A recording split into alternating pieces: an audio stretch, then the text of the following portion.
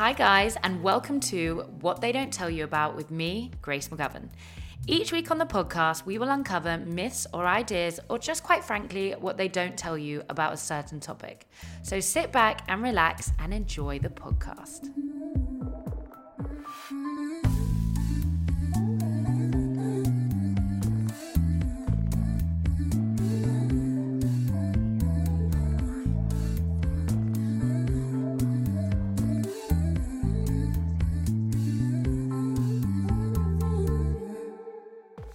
Hi guys, and welcome back to the podcast, What They Don't Tell You About. We are doing a live finale special with the lovely Ariel Free today. Hello. It is everything they don't tell you about being a Radio 1 DJ, and we are doing it at Soho Works in their lovely podcast space. And introduction, Ariel Free, how are you? I'm good, thanks. And we have people here. We should know. probably mention that. I know. Just in case you hear like titterings and like weird kind of like, we're laughing at ourselves. No, there's people here. Love it. Which is always fun on a podcast. And I hope no one's offended by swearing. So Ariel, you are a Radio 1 DJ. You do the early morning breakfast. Weekend early breakfast. Weekend early breakfast. You were also on Scrambled, CITV. Yeah. Are you still doing that? No, so I left. So Scrambled works in term time from September to March. So the last series that I was part of finished in March, and I made the decision in June to leave. Okay. Because I'd been covering it Radio 1 for a year and a half, and I was hoping that maybe a contract was on the horizon. And then 2 weeks after I told Scrambled that I was leaving, I got offered the job. Lovely. So it kind of all worked out quite nicely. Thank God, because I have bills to pay. And you also do, this isn't your first podcast, you also do the Love Island Morning After, and you do BBC Sound's Worst Dates. Yes, so Worst Dates is my own podcast. Oh, it's your own podcast. Yeah. So Love Island, I'm in this, so the second year of us doing that, happens every summer. I do that with the wonderful Kem Sesson, who won in series 3. Yep. And Are they still together? No, they split up like 3 or 4 months after, I think the only people from that series are still together are Camilla and Jamie, who are so cute together. Yeah, still. they are really cute, actually. But there's been loads of babies and marriages and all that, so I could give you the all. I So mean, you vouch. if I ever did any sort of mastermind, I could probably do it on Love Island because it's kind of my job. But when I finished Love Island, I realised there was a lot of. First of all, our audience was really young.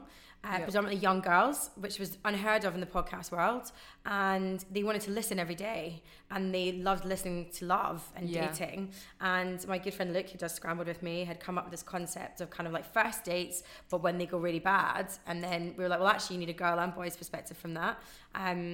And we did Worst Dates, and it was great because it's a really inclusive podcast. We've got non-binary, trans, lesbian, gay, straight. So there's all kind of worst date stories from various different people that you would probably recognise, public figures, reality people, musicians and whatnot. And we tried to get as much as like a wide spectrum, but it did really well because everyone loves dates and everyone loves when dates go wrong, because it just gives you so much to talk about. And also everyone's experienced that, so... Yeah, I mean, for me, I was a bit too open about my dating history, so like any guy that ever wants to date me, like they could literally go and listen to that podcast and hear about every and know person who it was that I've ever had a date with, ever. So it's kind of like took away an air of mystery. But it was quite nice because if you're not open, if you're doing a podcast about dating and you're not open about your own dating experience, no one else is going to come on that podcast and be honest and open. Did you say their names, or did you... Oh God, no, because it's worst dates. These are people who've like been horrendous on dates, but they know, so a you guy don't need like to... watched me fall down a set of stairs and smack on the pavement and turned around and went, oh God, I knew that was you. Like didn't think night and hour will pick me up and sweep me off my feet. So no, if I outed them, I'd probably be held liable for a lot of that stuff. True. And you were also a ballerina, so I don't know if, well, probably do, but when I researched you, it said you're a ballerina, and what age did you start that? So I went to like part-time ballet classes when I was from like the age of 8. So actually that's quite late when you're starting in ballet. But my teacher at the time kind of pulled my mum to one side and was like, she's quite a good dancer, you should probably think about this. And so from there I went into a thing called Scottish Ballet Junior Associates, which is a bit like the Scottish version of Royal Ballet School. But that was like part-time still. And then I auditioned the Dance School of Scotland, which is again like Scotland's version of Royal Ballet. But I didn't actually I was never a ballerina. I trained as a ballerina. I found it quite restrictive and not, the reason I love to dance is because I love feeling the music and I felt there's a certain style of ballet, but the technique that you get from ballet training is unbelievable, and that's like the foundation for any sort of dance style, in my opinion. So I came down to London. That's why I came down to London, to further my training.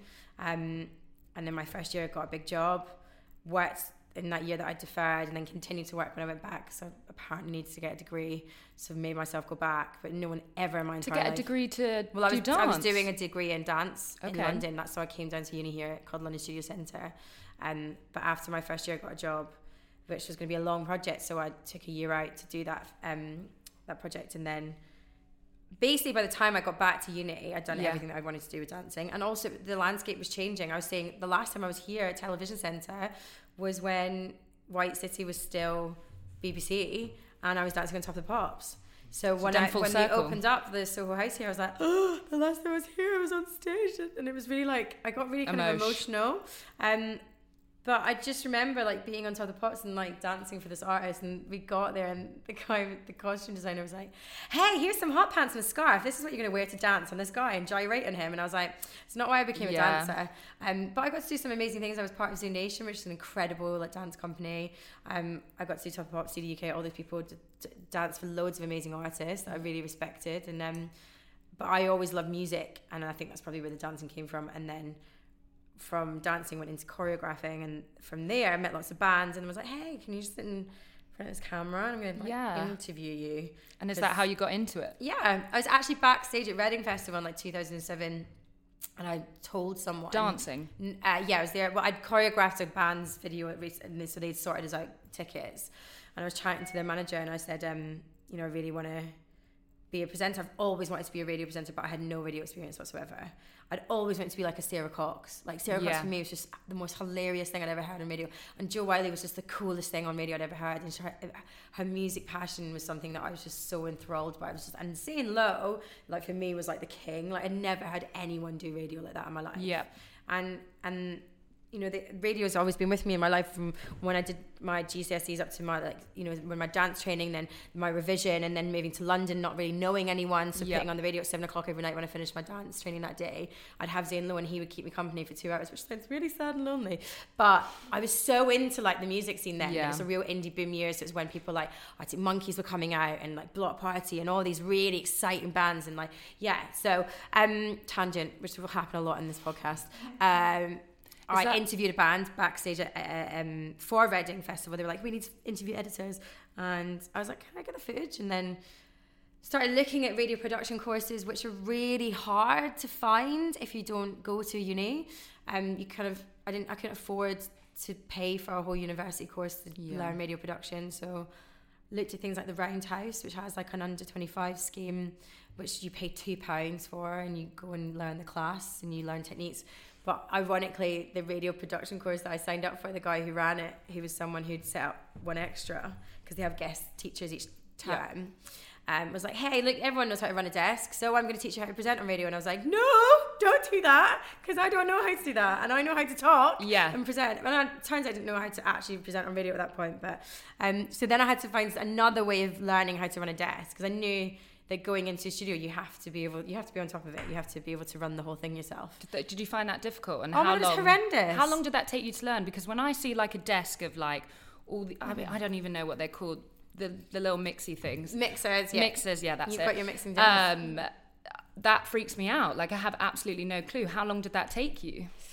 I'm probably still learning now. Yeah. There's things in the Radio 1 studios that, today I learned that I can get a snapshot, which is basically where it's really hard to like visualize when you've got like speaking in front of me. If I'm standing in front of a radio desk, on my right hand side I will have the 3 channels that I can play tracks from. Yeah. But it's a part of a desk of like 100 channels, not 100 channels, but like 10 channels. So you have your 3 ones that you can do your tracks to, your 2 newsrooms, the other studios that you need to pitch through to, because whenever you change over from a show, you have to take the network from their studio into your studio. Wow. And then on my left-hand side, I have my mic, and then you usually have everyone else's mic next to you, and then you have the carts, and your cart wall is when you hear like Radio 1, or like, and that you bang that, that's a touch screen that you can do yourself, or you can load it and you can bang it in with a button. So there's a lot to learn. Wow. But because I'm so short, my arms don't stretch to Is that how the big cart it malls. is? Yeah, so you can do this thing where you can set up your desk and it's called a snapshot. And so if anyone goes, I'm working with Ariel Free today, they go to it and they put in the snapshot and it instantly sets up the desk how I like it. Oh, really? So you put in your like presets kind of? Yeah. Okay. And you also have mic groups. So I have quite a natural husky voice, but it's loud. And there's one person in Radio 1 who has to have their microphone turned down, and that's Nick Grimshaw, and he will happily tell you that. He is so loud that even like there's a mic group that is set for people with loud voices that his really, doesn't and even not cover because that. he's becoming so close. But No, he just like really projects and he talks. He's really happy all the time like that. You know what I mean? So it's like you have to turn that down because someone in the you have to be on a. It's all about being on a similar level of the tracks are being played at. So you've got like compressors and so I'm Mike Solo Group 3. I have no idea what that means, but it means that it makes my husky, high pitched, loud voice sound nicer to you all. Well, lovely. So I'm going to go into my first myth, and it kind of ties into what we said. I just think that DJs maybe have the natural ability to kind of hear for good music, know how to mix essentially. And did that take you a process? Did you find different genres of music you like to where you are now? There's different radio techers, as I call it. So you've got speech radio where you just have to have the ability of making something sound interesting and different subjects and talk. You can, on some speech radio stations, you can do a show for 5 hours.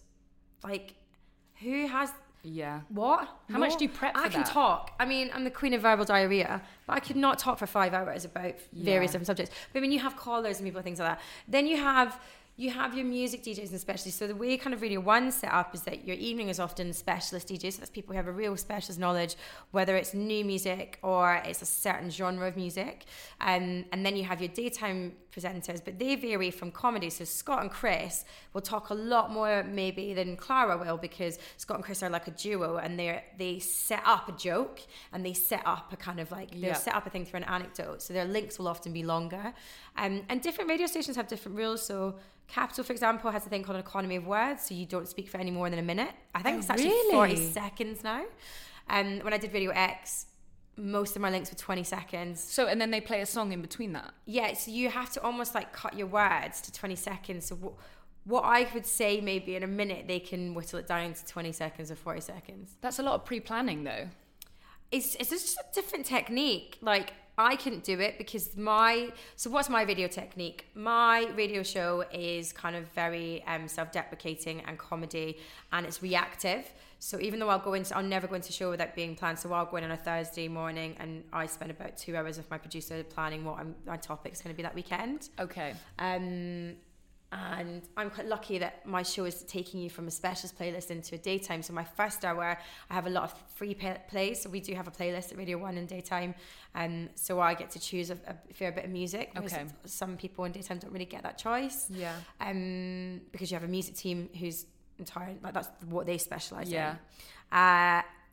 But I'm quite reactive. So if someone's texted me in and they're like, I've just splashed the cash because I'm going to propose to my girlfriend, I'm like, get that person on the phone. I need to speak to them. Yep. Are they shitting themselves? I want to get the funny out of the story. But then also my show is really early. So I've got two very different audiences in my show.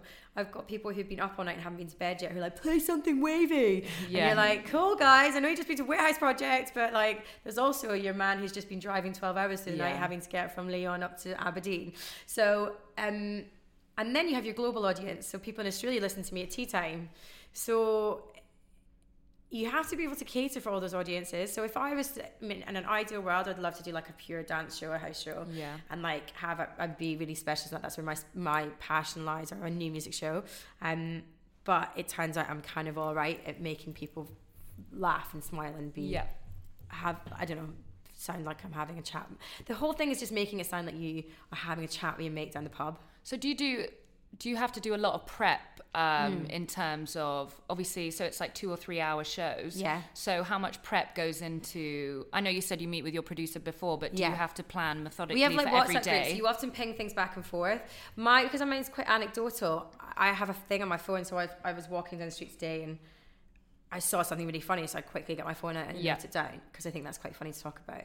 I heard someone on the tube talking about how her friend can't be vegetarian because she ate steak grilled chips, like crisps. Yeah. And she's like, you can't be pure veggie if you're eating like steak flavored crisps. And I was like, well, yes, you fucking can, because I'm veggie and I definitely you still like the flavor. Steak crisp, real McCoys, if you're listening.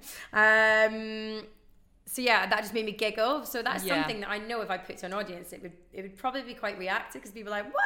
It's about getting that conversation with people as well. But some shows are not about interaction. Some shows are just about putting you at ease and making you, like Clara's show was really great for just giving you that real insight to all these amazing like new tracks that have dropped, but in the most conversational way. That's why that live lounge slot has always been so respected and loved, because it introduces you to amazing artists. You get the live element of it, you get that insight into the artist that you adore, and then you also get that conversation. And often at that time, that's when people are really knuckling down at work, 10 to 1. That's like, you've had your breakfast, you've got up and you've like, you know, you've got ready with whoever's doing the breakfast show, you've done your commute maybe with them, and then you get into work, and if you put the radio on, you can't be too invasive to someone there, because they're trying to concentrate. Yeah.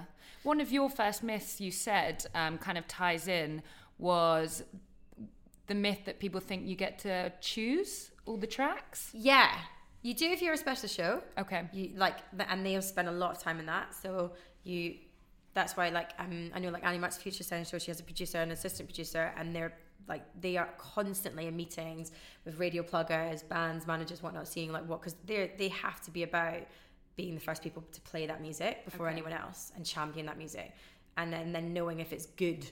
And you know, and Annie has a lot of control in that with her team. So and your relationship with your producer is really key as well. Yeah. You can't have a producer not have your back. And I've been really lucky at Radio 1 that I've not, touched wood, I've not worked with anyone who's a dickhead. Yeah. Melissa. Yeah, and I think that's quite testament to, I mean, this sounds like I'm championing Radio 1, but I mean, Radio 1 was always driven, but there's a reason why it's the biggest station in the nation, like why it is so successful, and that is because they're hugely supportive. There are people whose roles they are experts in their field, and you know, my producer's role in the studio is to make sure that I feel happy. So on Sunday I had a situation where I said a word that I didn't realise is Ofcom, absolutely no, you cannot say it. Really? Yeah, and I was just telling this anecdote, and I said something, and he just looked at me, and I knew instantly that I had to go, oh, sorry if you're offended by that. Like, no, and then I didn't. But loads of people, no one complained. Yeah. But loads of people were like, why have you just apologized for that? But it's just because we are the BBC. There's rules. Yeah. And, you know, that might be because there's a baby in a car, or a toddler in the car who's heard me say that word, and they suddenly go, hey, Mom, what's that? Yeah. So you've got to be conscious of things like that, which is why, you know, the music has to all be cleared. So you have a team, my producer will go through a track. So I bring a lot of new music to my show. He needs to go through it and make sure. I had a bed once that was Cardi B, and like, right, so you know what, everyone knows what bed is. Does everyone know what bed is? No, I don't know what a bed is. So bed is the music that you will hear in the background when when any DJ's talking. So it's to create that. Yeah. Okay. It's to create a bit more atmosphere, and like, because it can feel a bit dead. It really falls flat. And I was really lucky because one of my first big radio jobs was at Ministry of Sound Radio, and the real thing was like, they called it riding the bed, because everything was about the beats. And so you like, when you're like DJing, or like when you're chatting, you'd be like, hey, that's Galantis, and then you ping the music back up, so then everyone can hear that beat again. Okay. And then you're like, shout out to so-and-so, and and then you ride it up again. So they talk about really riding it. So you would hear a DJ almost like talking time to the music, and like bring it in back for the drop and whatnot. Radio 1 have a rule where they like you to speak up to the vocals. So you'll have an intro and a track, and be like, coming up, da-da-da-da-da, and then in the minute you finish, Ed Sheeran starts and da-da, and then you're like, that's why it sounds so good. Because there's never any, it's all about flow. Yeah. I was also saying to you earlier, when things like that happen and you say a word that you're not meant to say, what happens? Is there like a 10-second delay, or? There's no delay. Everything is live. We sometimes pre-record phone calls, because my show again is early, so we had an 18-strong stag do, like, just phone, because we open the lines on the Saturday morning. It's called the free hour, because my second is free. One day came up with that content. And we wanted it to really be like a safe space. We're like, right, this is 5 o'clock on a Saturday morning. Why the hell are you up? Why are you listening to us? What state are you in? Yeah. Phone us, text us, whatnot. And we opened the lines, and we had this like 18-strong stag do call up, and they're like, they're from Aberdeen, so they're really Scottish, and they're like, hey, can we speak to Ariel Free, please? So that phone call goes through to my producer first. I can pick it up if I want to, but I really because I'm on it. And can you see who calls you? Oh yeah. So there's a channel that's called Phone. We have a thing called Phone Bots. So Phone Bots 1 and 2. Okay. And I'll see the level, so I can see if my producer would speak to them first because there's a lot of things you have to say to them. Yeah. Don't swear on air. Don't talk about politics. 18-man stag. Yeah, and they were like, we want to speak to Ariel, and they were like really excited, and he was like, okay, why do you speak to Ariel? And he was like, we can put them on air, but there's a big risk that they're going to swear. Yeah. Because they had said, we're having tinnies for breakfast, and it was 5:45 in the morning. Yeah. And I was like, legends. But you can't condone like irresponsible drinking. Yeah. So you have to say responsible drinking, guys. There's just lots of things. Oh, do you have to say that when they come on? If you can see someone they're is drunk? on piss, we wouldn't use it. We wouldn't put someone on air who's pissed. Yeah. But if someone says we've just had tinnies for breakfast, it's not really responsible drinking. Be like, softly, guys, or it's a marathon, not a sprint. You just make a comment like that, just because you are very influential in what you're saying to people. Yeah. And then they came on and actually they came on and they totally bottled it. So like they came on and I was like, let's just put them on air. Like this is the free hour. This is what we call it. So let's just see how they do. And they came through and I was like, how you doing? What's your name? Oh, great. We love your show. We're on our way to Amsterdam. We've all just woken up on a travel lodge together. We're having tinnies for breakfast. And I was like, great. I was like, who do you want to give a shout out to? I was like, who's your stag? What's the name of the stag? And then they just went silent. And I was like, Johnny, are you there? Hello? And he's like, and he just completely froze. And I don't know if it's because he maybe had his mate playing the radio in the background and whatnot. And I was like, what is the name of the guy whose stag it is? Why is it 18 of you going to answer? And he said, it's this guy called and then he just froze and I was like, so then I changed the conversation to make him feel a bit more relaxed. But apparently it's like the third most common phobia in the world, public speaking. So I'm never surprised by someone being nervous on the radio. Do you get a lot of callers like that? Especially because it's early in the morning. You get a lot of people who be phone. Like, so we do a thing, Adele does a thing called Open, where she opens the door and someone has to come on the show and go, open! Because it's like the first point of conversation in the day. So she starts at 4 a.m. So you've usually had like playlisted shows, specialist shows, podcasts, which are usually generally pre-recorded. So it's nice to have that first point of conversation, so first point of interaction. And we'll often phone them like someone like, hey, do you want to come and open the show? And then they'll text me like, yeah, I want to open the show. And then they like get them on and you're like, right, Sean, you ready? And then he goes, oh no, and he just hangs up. They get really nervous. Yeah, and they just hang up because like people, there's millions of people listening. Yeah. The worst is when I did a Radio 1 at work tour, so we went around all these amazing workplaces that had Radio 1 on. It was one of my first main big stints for Radio 1, and it was great because you got to see where people had the radio on and like why it keeps going. There's a glass blower. We had a person who had a dental factory, made dentures. So we went to his factory and it was amazing. And there was a jellyfish farm. So this kid just in the UK farms jellyfish.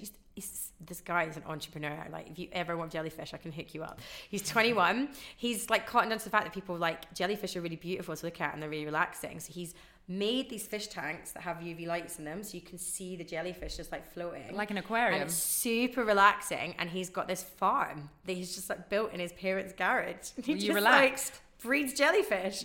And so we went to see him, and he loves Radio 1 because it's on all day when he's in feeding the jellyfish. And it was really amazing. But he was so confident off air, and the minute you put him on. Mike and me, like we pitched into Scott and Christian, we're like, and I'm at a jellyfish farm in Sheffield or whatever, and he got really quite nervous, and so it's my job to kind of calm them down and like to change, like, because what is going through their head, oh my god, millions of people are listening. So how do I get them to start thinking like that? How feed them conversation, change the point, change the conversation, have a laugh, like have a giggle, make a joke. I'm really good at putting people at ease because you have a very relaxing tone about you. I don't know if it's relaxing. I don't understand why anyone would wake up and want to listen to my voice. I think it's the worst voice in the entire world. Like, seriously, like, listen back and I'm like, oh, it's such an assault in the ears. But like, it is not at all.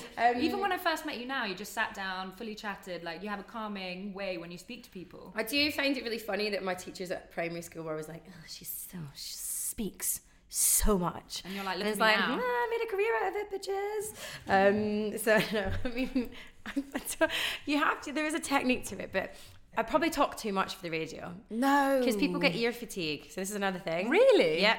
So what's good for ear your fatigue? Podcast. Okay, so fill me in. People get ear fatigue. There's a scientific facts that after, I think it's 7 minutes of conversation, you should always have music or a sting, as we call it. Sorry, guys. To break up the conversation because people switch off. Okay. It's an actual, like, scientifically proven fact. There's like these massive radio conferences that happen around the world. So I learned that in the Love Island podcast. Oh, really? Yeah, because the way the Love Island podcast is set out was we'll have me and Kem do the intro and talk about what's coming up. We do these headlines.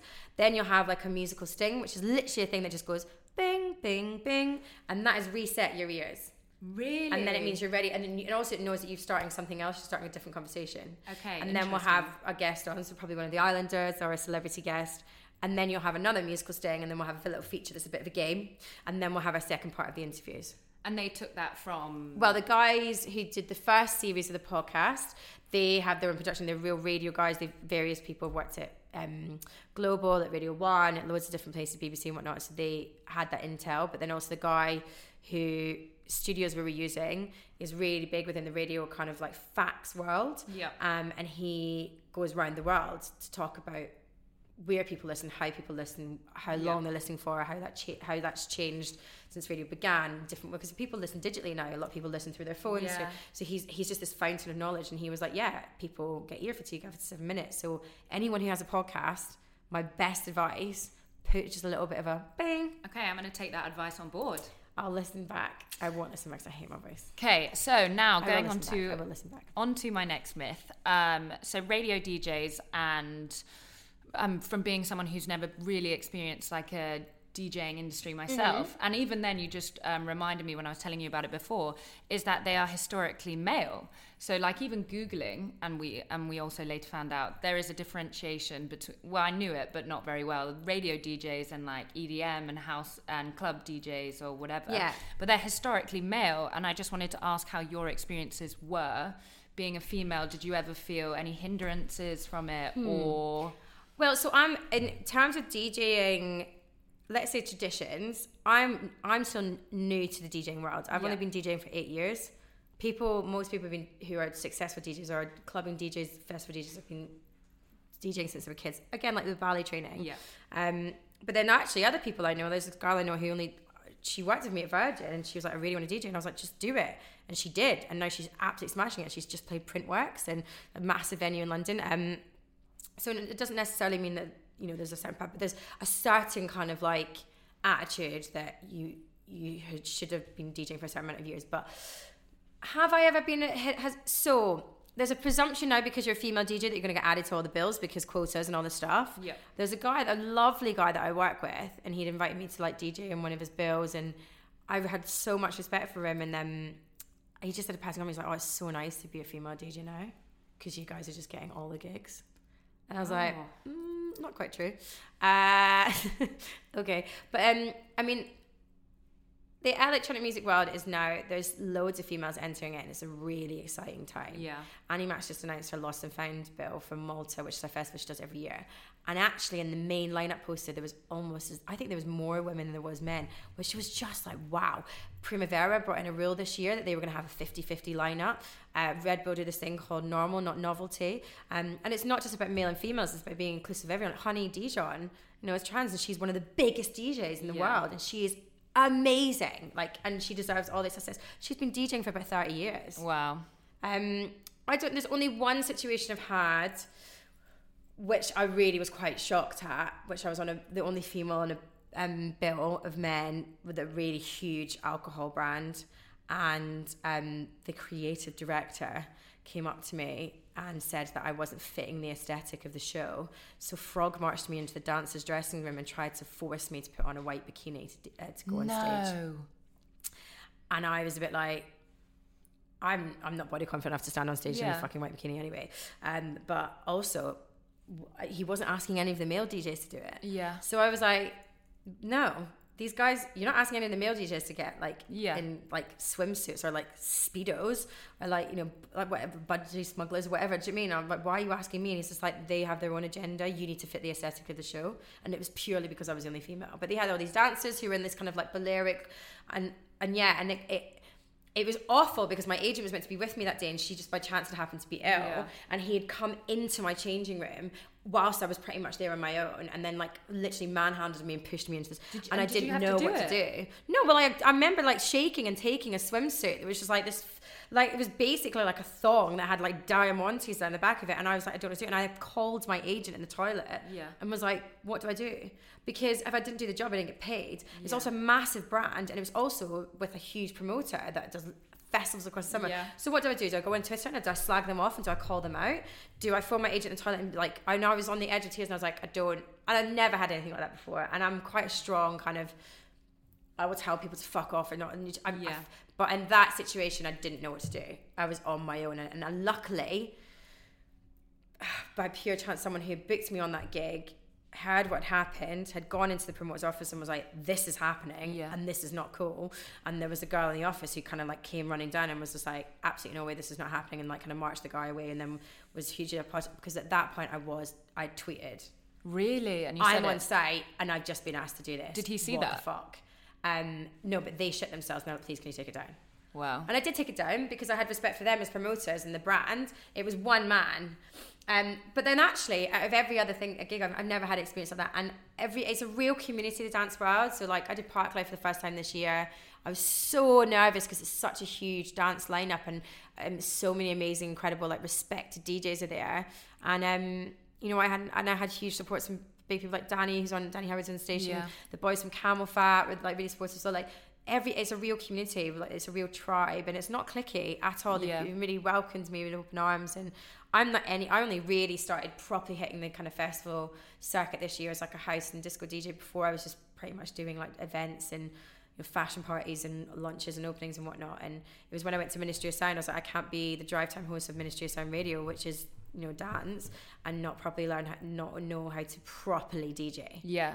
And it was at that point that I really went away and properly learned. When you did these festivals, did you DJ or were you interviewing as DJ. well? I haven't done any interviewing. Well, we did our radio show live from Reading Festival this year, me and Jordan North, which is lovely. But I was already booked at Reading for DJ gigs, so I DJed until 10 o'clock the Friday night at Reading, and this kind of waterfall stage, which was amazing. But I was up against the 1975, so it was pretty much empty. And that's another thing you've got to get used to. Like, you can be in a festival bill and have no competition at all and have the emptiest set, and you can be in a festival bill and be up against someone like the 1975. Creamfields. They said, we really want you to close the stage on Sunday night, this utility, but you're going to be up against Swedish House Mafia, who had taken an 8-year gap since they'd like ever done a live. So it was a UK festival exclusive, and the first time they played a festival in 8 years, and it's Swedish House Mafia. Camel Fat, who are Scousers, and Creamfields is in Liverpool. It's just outside of Liverpool, and so it's like a homecoming in for them. Eric Prydz, who's one of the biggest DJs in the world. Tiesto, which is one of the biggest DJs in the world. And then there was me, and they were like, so we're probably just going to say it's going to be empty, but would you like to close the stage? And I was like, of course I want to close the stage. You can't turn down I've opportunities. never headlined like a stage I danced in. And what was amazing is that I was on the path to Swedish House Mafia, and loads of people couldn't hear them, so loads of people just turned around and came to my set, and we had a proper rave and dance. Yeah, it was like last nostalgic. And so, you know, I was preempting that was going to be the worst set of my summer, it actually ended up being one of my best. You must have had that quite a few times when you first had no audience like that. Yeah. Was it? Even Reading this year, so I played at 2 till 4 in the Carlsberg tent, which is this weird wooden deck thing, and people are just there. It's 2 o'clock on a Sunday. Yeah. Everyone has done their raving. We went round the campsite that morning, and there's some sights. It was great. It was great for radio because we just were slagging everyone off. But like, I was so aware that like I didn't know what the crowd was going to be like. But then I forgot it was Foo Fighters that night, so it was an older crowd, and they wanted disco. So I kind of put on like a disco track, and this couple came out to me and were like, yeah, we like it. And so I was like, okay. And then you just, and so I did this, and it ended up being fun by the end, but like the first hour I was like, oh my God, there's like one person in the bar, like bopping their head. Do you find it hard when it's like that? No, because you just like, I don't know, like the reason I got really, really into DJing is because it's a vibe. I mean, I know it sounds bad, you won't ever see me standing still on my DJ sets, ever. I love that. So like, if there's people not dancing, I'm like, oh great, I'm just gonna fucking put on what I want and like have a dance. Do you know what I mean? Yeah. And then by the end of it, people see that and see that you play for the audience, but like if you've not got an audience there, what do you play? You play something that survives. So like Sunday afternoon, the sun was shining, it's 28 degrees, Foo Fighters are playing that night. You kind of just got to think on your toes. I couldn't play like an obscure techno track that was never going to go down well on a Sunday afternoon. And it's just by chance when I played that disco track, I was like, oh, this is quite nice. They quite like that. Yeah. And then I played a bit more of a dance anthems, which is like real quite kind of commercial house. And then I went on to Creamfields and did like probably the darkest, most like deep house set I've ever done in my life. And it was like really tribal house and whatnot. So it was like really nice to have that. And then I just remember waking up the next day and be like, yeah, yesterday was pretty badass. So do you have to also research when it comes to like festivals and things, what kind of people like what different types of music? Well, Reading is a rock festival. And I went to Reading for 8 years in a row. I loved Reading. It's where... Are you a festival buff? Oh my God, yeah. What's your favourite? Reading? Glastonbury, because I was conceived there. Were you? And I can prove it because my brother was born on April 19th. And my mum and dad had a weekend off from baby duties in the June. And Billy Idol was rocking the main stage and it was pissing with rain, and so no one left the tent. And my mum went to the doctor's about 6 months later. She's like, I'm having all these postnatal things, I'm still really sweaty, my boobs are massive, and da-da. And they like couldn't get down to it, and they did a scan. They're like, yeah, you're 6 months pregnant. And she's like, oh, and that happened at that Glastonbury. weekend in Glastonbury, obviously. So I quite like it because I'm like, that makes me so fucking badass. It makes me really rock and roll. But no, Glastonbury is magical. That was my first ever festival. Yeah, I went in 2005. I was dancing for Fatboy Slim. He was headlining the other stage. It was the most insane. I'd never danced in front of a crowd like that. And I remember being like, I'm never going to forget this. And it was before digital cameras, so I've got all the pictures still on film. Oh, wow. I remember trying to kick an acid man, like space hopper ball into the audience and like missing it and just being like, oh my God, there's 50,000 people just seen me like miss kicking a ball, but nobody cared. But it was great, it was amazing. But then I didn't go back until 2013 because I was like, I'm never going to do Glastonbury like this again. Yeah. We had like a tent pit up for us. I mean, it was the year that it was a washout. We woke up with a river running through a tent, but didn't, it was still the most amazing weekend. But then Rolling Stones got announced for 2013, and I was like, I have to see Rolling Stones because I love them. And we went as a big group, and I was like, why have I not come back here? Like, this is the most magical place in the entire world. And also, the Glastonbury diet is amazing because you work on the Sunday at Glastonbury in 2017. So now I work Glastonbury, so I do West Salt Stage, so I compare the stage for them, which is basically amazing because you have a stage of unbelievable artists and I get my free ticket from that. So I'm really fortunate for that to happen because we are all trying to get tickets for the 50th anniversary. Is that this year? Next year, yeah, June.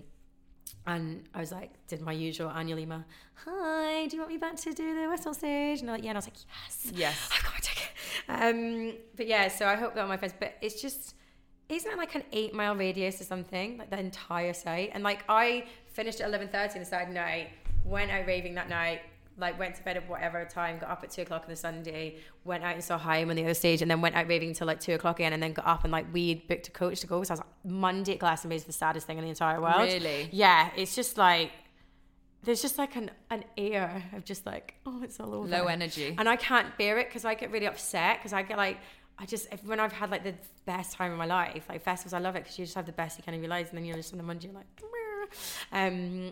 So I always like escape the Glastonbury Blues on the Monday and get a coach. Although I'm not going to do that this year. I'm going to stay until the Monday, I think.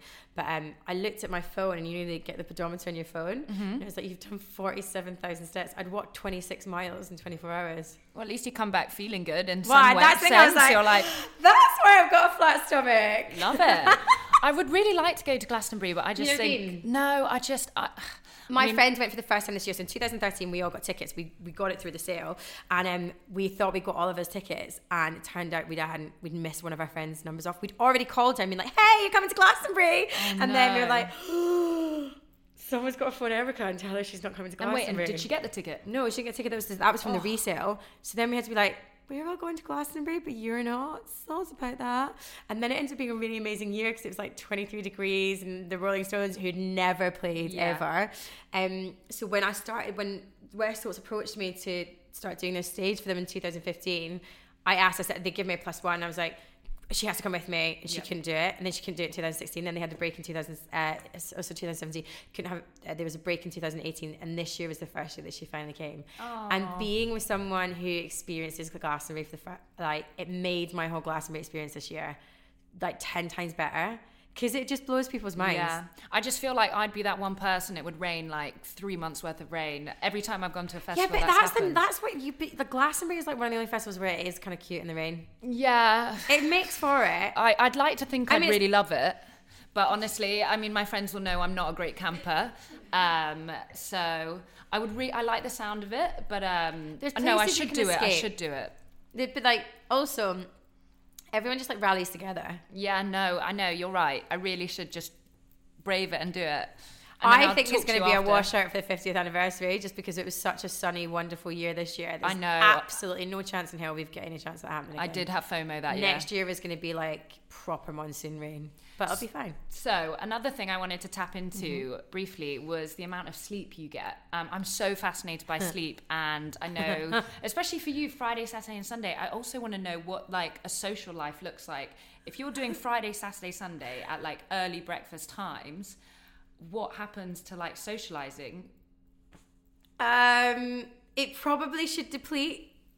Maybe I haven't depleted as much. No, so when I first got the job, I had a few DJ gigs in the books that I couldn't turn down. So I couldn't cancel, sorry. So my second weekend, I think it was. So I get up at 2:15 on a Friday morning, 3:15 on a Saturday and Sunday morning. Because I like to get in an hour before to prep the show, just to make sure everything's fine. And I had a DJ gig until the midnight on the Saturday on my second week of doing the show. So I just went straight to the BBC and I slept in the BBC. Oh. Because I was like, if I go home, that's 1 hour because it was in West London. If I go home, I live in East London. I'll go home, there's an hour in the cab. Do they have a bed there or something? Well, in the news area, yeah, they have beds and they have nursing rooms and things like that. Oh, wow. I just found a couch in a meeting room. So can you just sleep anywhere? I'm not really sure you're allowed. Don't think it's actually the done thing, but I was like, I just didn't have a choice. Yeah. And you know what are they going to say? What's someone going to say? They're going to. Yeah. It's better for them that I get 3 hours sleep than it is 1 hour sleep. I have to get sleep. I tried. There was a week that I was doing Love Island podcast. So the way we do the podcast is we watch the show with everyone at the same time at 9 o'clock because they won't give us anything because they don't want anything to bleed. So we watch it with everyone else and then we record straight after because it's meant to be like that kind of WhatsApp conversation that you would have with your mates from watching the show. And so we would record that from 10, maybe 10:30 until like 11:30. And I was covering early morning breakfast the first week of me doing this year's podcast. So I was like, well, I should probably just do a night shift. Yeah. Because I get up at 2:15. So why don't I just go to bed at 7 a.m., sleep to whenever, and get up and do night. So I did that. I went to see Bon Iver, and he was playing at a festival called All Points East, which is amazing. Oh, I've been to that one. Yeah, I really enjoyed that one. That's such a good festival because they really know their neighbourhood and their crowd. Yeah. They know who lives in that area, so they know who's going to buy tickets. So like the Strokes sold out straight away because they know that we were all kids who like grew up the Strokes and we've all grown up and we still adore them. So I stayed out. It's really funny because like the most rock and roll I've ever been is at a Bon Iver gig and I did straight through career after Bon Iver, which doesn't really make sense. And I went on air and I couldn't speak. Really? It was like my brain glitched. It was like trying to string a sentence together was just like, you have to think on your feet and you have to be really witty. And I just remember going, this is the worst idea I've ever had. Yeah. So the least amount of sleep I've had, my average sleep is, so Thursday nights I don't sleep because I'm thinking about the show and the weekend and whatnot. So I'll go to bed at 6 or 7 and then I wake up at like 8 and my body's like, hey, you just had a disco nap. And now it's like awake from 8 o'clock until 2 o'clock in the morning. And you do that every week? No. So like now what I've done is I've realised I almost have to wear myself out. So on a Thursday, if I get offered a DJ gig on a Thursday now, I'll be like, yeah, I can do it until 10 o'clock. And then I'll go home, I'll have my 2 hours, I'll do the show, and then I'll sleep for 3 or 4 hours after the show on a Friday. So I blocked out my diary on a Friday morning because I was driving myself crazy trying to get to sleep and not getting sleep, or getting to sleep at 7 and then waking up at 8. So because my body's not used to it because it's had a week of normal sleep. So you have to just. I read this fucking article the other day that was just like, you never catch up on sleep. And I'm like, bullshit. I don't sleep like for more than like 4 hours on average on Friday, Saturday, Sunday. But that's just because my head's overdrive and I want the shows to do well. But I can function really well in 4 hours sleep and I enjoy it. But on the Sunday, I will happily sleep for like 10 or 12 hours. Really? And that is my body catching up. As soon as you get back. So if you're trying to tell me you can't catch up on sleep, that is me definitely catching up on my sleep that I've not had over the weekend. But I don't see it as a bad thing. Like, I've just had to move my schedule. You have to accommodate for it. Yeah.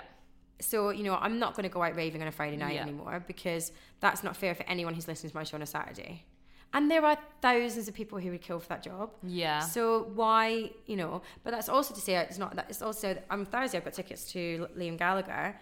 So I will go to that gig and I'll make myself, I always leave on time. So I'll give myself a curfew of like 9:30 or 10, and I'll go home and I'll sleep and I'll have a really deep sleep because I've gone out and because I've gone to that gig.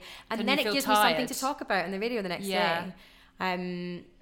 I used to feel really guilty about only getting 3 or 4 hours sleep before the show. Like it was a really bad thing that was really unprofessional. Yeah.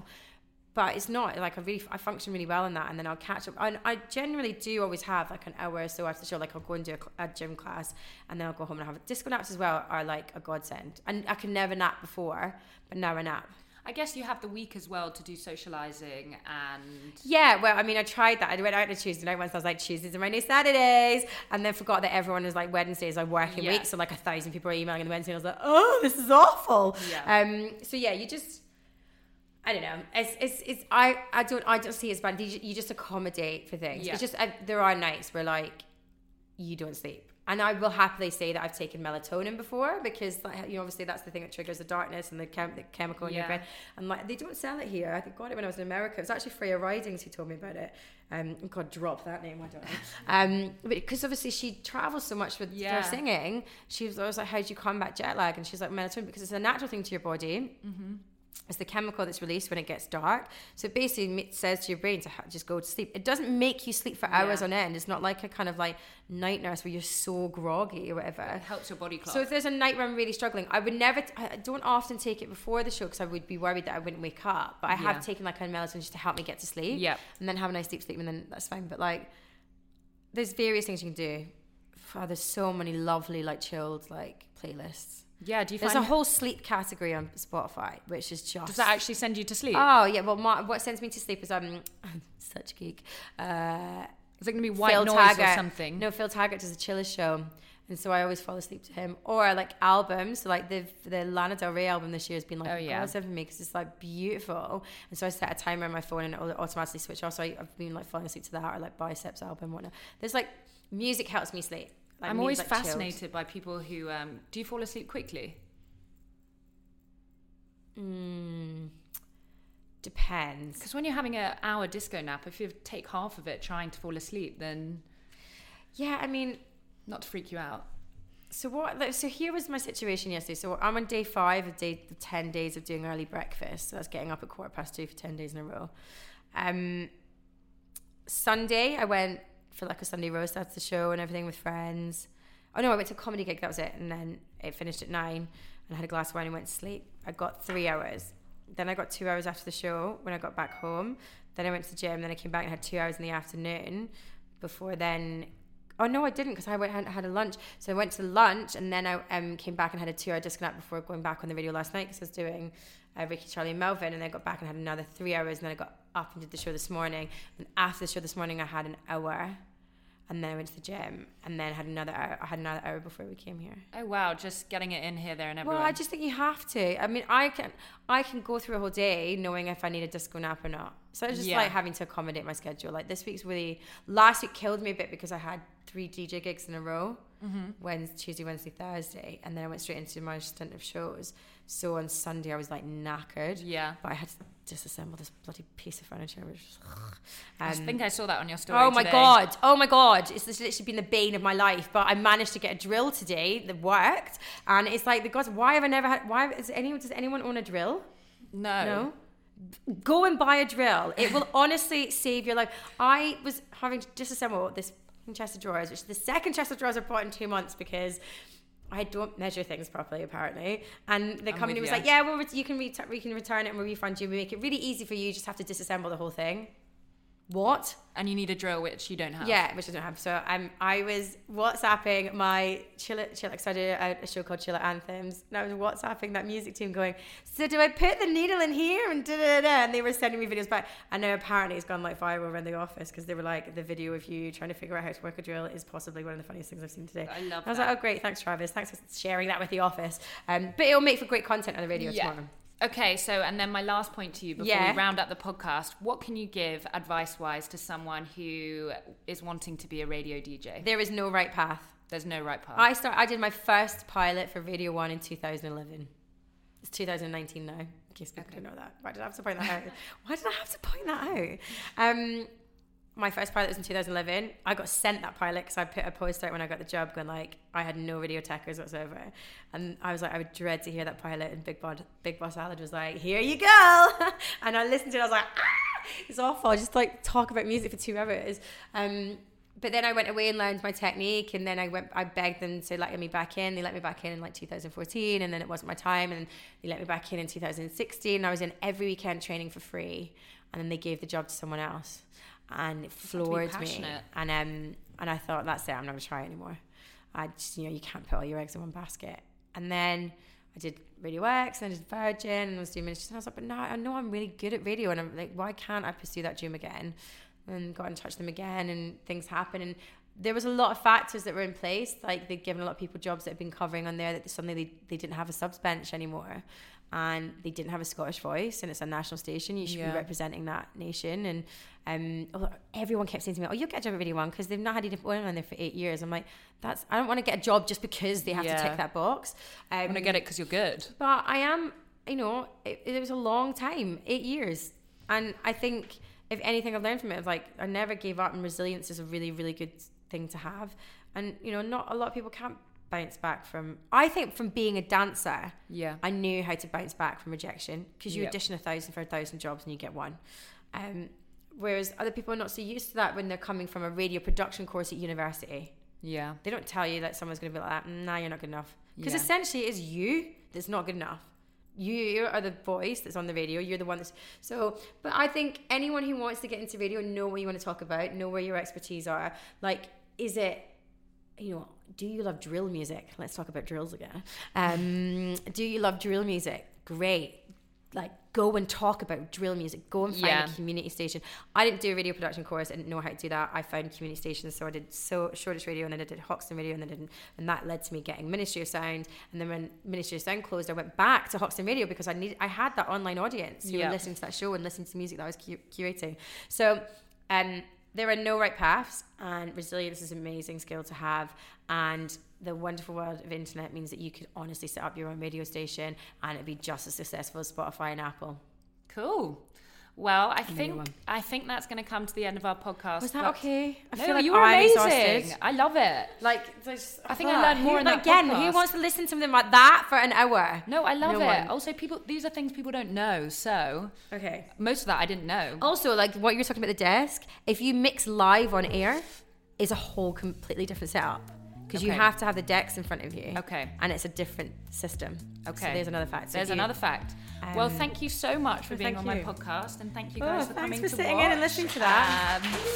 And thank you for listening to this series. And I hope series 2 has everything in store that this one did.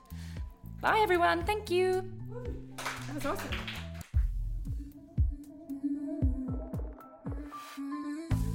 This outro has actually taken me a very long time to do. I think this is my 6th time. Anyway, let's try again. So I've created an email called whattheydonttellyupod@gmail.com. I know it's long, but everything else is taken, and I would love, love, love to hear any feedback or just anything regarding what we've spoken about in the podcast. I'd love to know what you think. And if you'd like to subscribe, I don't know what else, comment down below. God, that sounds YouTubey. I'm one of those now. But please, please, please email us. I would love to hear your feedback. And have a lovely day.